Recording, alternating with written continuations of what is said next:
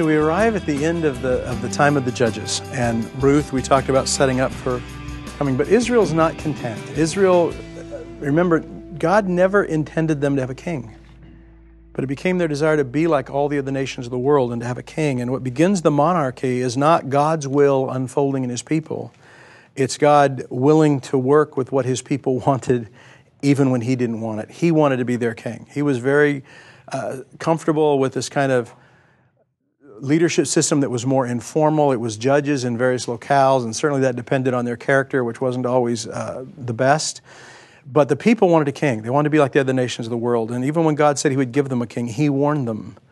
Again, power corrupts, absolute power corrupts absolutely. And these kings would take your children to war. These kings would take your daughters and make them their wives and have multiple wives. And he warned them about the whole idea of, which I think we deal with in our culture, is the cost of celebrity. Cost of living in space no human being was designed to live in, and how corrupting it is on the life of the people. And that's when we get to the monarchy now, the United Kingdom. We begin to see that corruption set in. With Saul, very first king early on, then David, some problems there. Obviously, you get to Solomon, and Solomon gets to a place that's so bad, God says, I'm going to take the kingdom from your hand. And that's how this monarchy ends. So we're going to talk about the United Kingdom. In some sense, it was a heyday for Israel. I mean, Israel was successful in battle. David was one of the best battle guys out there. They had this ongoing battle with the Philistines. This is going to be one of the things that is common in the story.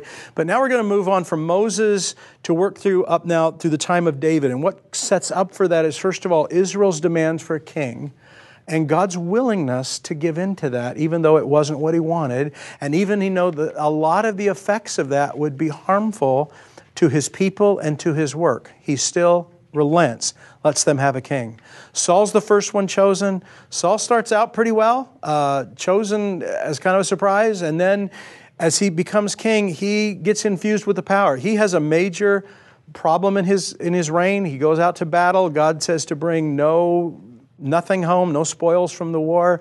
He brings it back anyway because he can't resist. And when Samuel sees that Samuel's become the key prophet guy early, another great significant name that you're going to know. He could be on this chart of 7, except we're using David in the middle of the monarchy to do it. Samuel is now risen as a prophet out of the time of the judges, and prophets now are going to become increasingly significant to Israel. Samuel is the first big one. Then we hear about Nathan, who's involved with David's sin, and then we're going to get to Elijah and Elisha, which are going to be prophets who didn't write, so they're not part of the prophet history that we're going to talk about later. But they are some of these significant prophets that represented the voice of the Lord to the community. And they represented the voice of the Lord as a counterpoint to where the kings were often wanting to lead the people that wasn't exactly with what God wanted. So we end up in a time in Israel where it's not the environment that God had in mind, but that Israel had chosen, and God was willing to work with it in a sense of bringing them to redemption. We're moving from Moses, we said, the Exodus about 1500 BC, 1446, to David now we're talking about 1000 BC. So 500 years have progressed, and now Israel has a king. Saul, as he comes back with these spoils of war, and Samuel catches him, instead of repenting, I think here's a big difference between Saul and David. What Saul does and gets the kingdom removed from him seems so much less than what David did. The difference, I think, is when Saul gets caught, he justifies himself. There's no repentance. I just had to do this, and I didn't really do what you think I did. And he's justifying himself. And Samuel says, I'm going to give the king to another. And he goes and finds David, anoints him, this little shepherd boy, and down the line of a family. When David gets caught, his sin is much worse. This is not, I know David and Bathsheba is often told as a torrid love affair.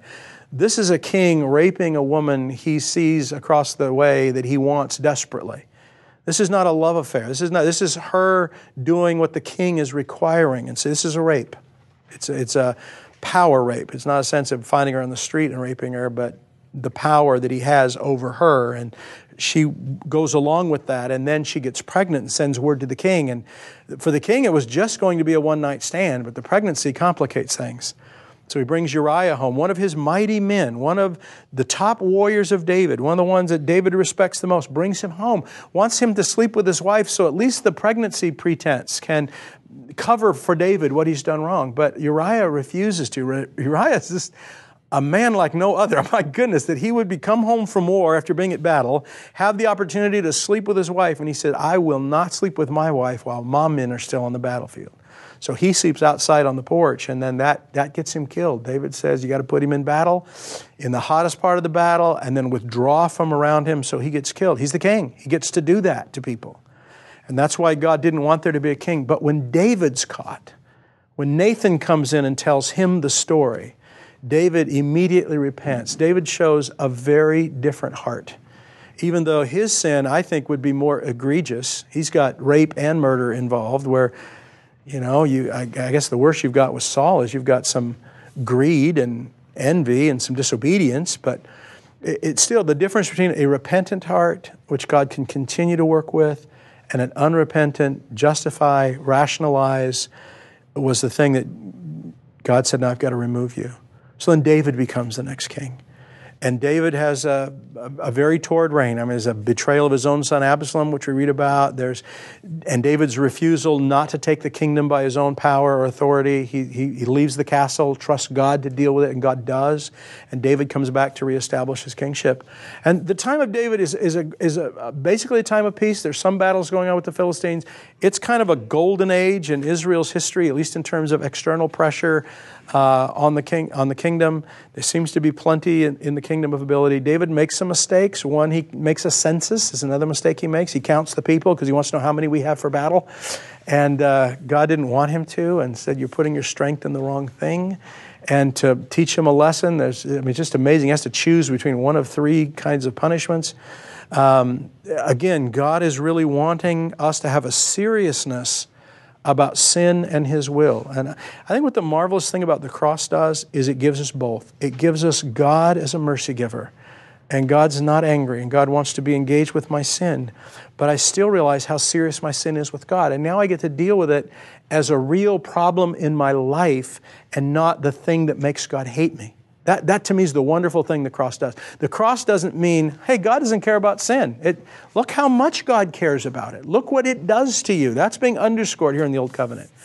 And so David has a few of those problems. He writes some wonderful Psalms. We're going to talk about the wisdom literature in just a moment. And as he moves from that, then Solomon is the one who becomes the king in his stead. Now, this is an interesting character. For one, at the very end of David's reign, he decides that he's living in this incredible palace. And God's still living in that tent out there. And so he's going to build God a temple, as if God ever wanted a temple. It was bad enough having a tabernacle. And again, what we're seeing in this part of the Old Testament is God is accommodating to stuff going on in Israel that's not His first choice. It's not God, my way or the highway. Okay, this is as far as you're willing to follow. I'll meet you here. This is as far as you're willing to follow. I'll meet you here. And you have God doing that, which to me is extraordinary. It doesn't show this unrelenting, distant, angry tyrant saying, you will do it my way or else. It's, you want a king? Have a king. You want to build a temple? Well, what he says to David is, you're a man of blood. You've been at war. I wouldn't, if we're going to build a temple, let your son do it. He's not going to be have the same blood on his hands that you have. So you're even seeing that God's not all that excited and delighted in all these wars that are necessary, if they are, some that are and some that aren't, some just to take more land and, just greed, and some may be necessary to defend from the enemies. But God's not all that excited about it. He doesn't want a man with blood on his hands to be building the temple. Now, the fact that Solomon becomes king, if I was Uriah the Hittite in heaven, I'd be going, God, what are you thinking? Solomon is Bathsheba's son. David's got other wives. It's Bathsheba that gives birth to Solomon. How can you use her? How can you use that? God's amazing ability to redeem our worst mistakes, again being underscored throughout the Old Testament. But it's Bathsheba gives birth to Solomon, and Solomon becomes king. And Solomon didn't have the same heart David had. Again, as you get to kingship and you get to second-generation leaders and you get to nepotism, and the only reason you're leading is because you're the son of the guy that was first, which is how kingship works, Solomon doesn't have the same heart that David has. He starts out with a heart for wisdom. When God asks him, I'll give you anything, he asks for a heart of wisdom. So Solomon's incredibly wise. This is the mixed deal you get with Solomon. Incredibly wise, and writes some wonderful wisdom literature that we're going to talk about in the next section. That's wonderful. At the other side, he's a man totally given to his passions, totally given to, he's got 300 wives and 900 concubines or some crazy thing. He's got more women in his life than he needs, and they end up being his undoing. And he's got to show off when he finally builds the temple and dedicates it to God, he's got to show it off to the Queen of Sheba, and so shows off all the wealth of his kingdom. And God didn't want him doing that. And so there's things that begin to cost Solomon at this time in this season of the monarchy that is problematic at best. There's good things going on, that God's making himself known and working in the construct of what's going on. And then there's man's corruption with power. And that becomes a story that we're going to see lived out more just beyond Solomon's reign, which we'll talk about in the section after we get to the wisdom literature. But that's those books. And those books that tell us that story are 1st and 2nd Samuel and 1st and 2nd Kings. Those are one continuing story. Those are, Samuel was originally one book and Kings was one book, then it got split out to 1 and 2. But Samuel and Kings are they're a through story. You can read them as one book. And then Chronicles is a retelling. It starts with David's reign, leaves out all the Saul stuff. It starts toward the end of David's reign and goes through the time of David all the way up to through the divided monarchy and up to the fall to Babylon. So that's how you read the history. There's not a lot of other books that go around that other than the wisdom literature we're going to talk about in a moment. But that's where you're going to get that story. And so when you read Chronicles and you're going, gosh, it feels like I just read this. You just did if you read Kings. What you can do is read them kind of together. Just kind of read Chronicles and then read Kings. And you're getting, like the Gospels, you're getting two views of the same story. And the views are somewhat a little different. Somebody else is writing. And in fact, Chronicles is kind of the left out side of stuff. It's kind of someone who wanted to fill in more of the history than was in the book of Kings. And so we find them filling it out. But great stories about the monarchy, and particularly the early stage, Saul, David, Absalom.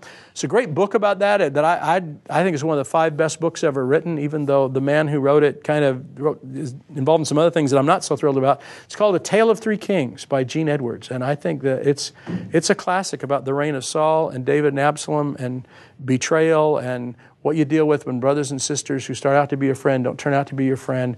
And so it's got the whole Jonathan and Absalom, the sharing of friendship that's deep and abiding, the loss of friendship. That's a good application of some of the stories we're reading here. But we are seeing God work with a group of people who wanted a king instead of him. And that causes all kinds of problems, not only for the kingdom itself, but for the kings who are trying to rule in his place.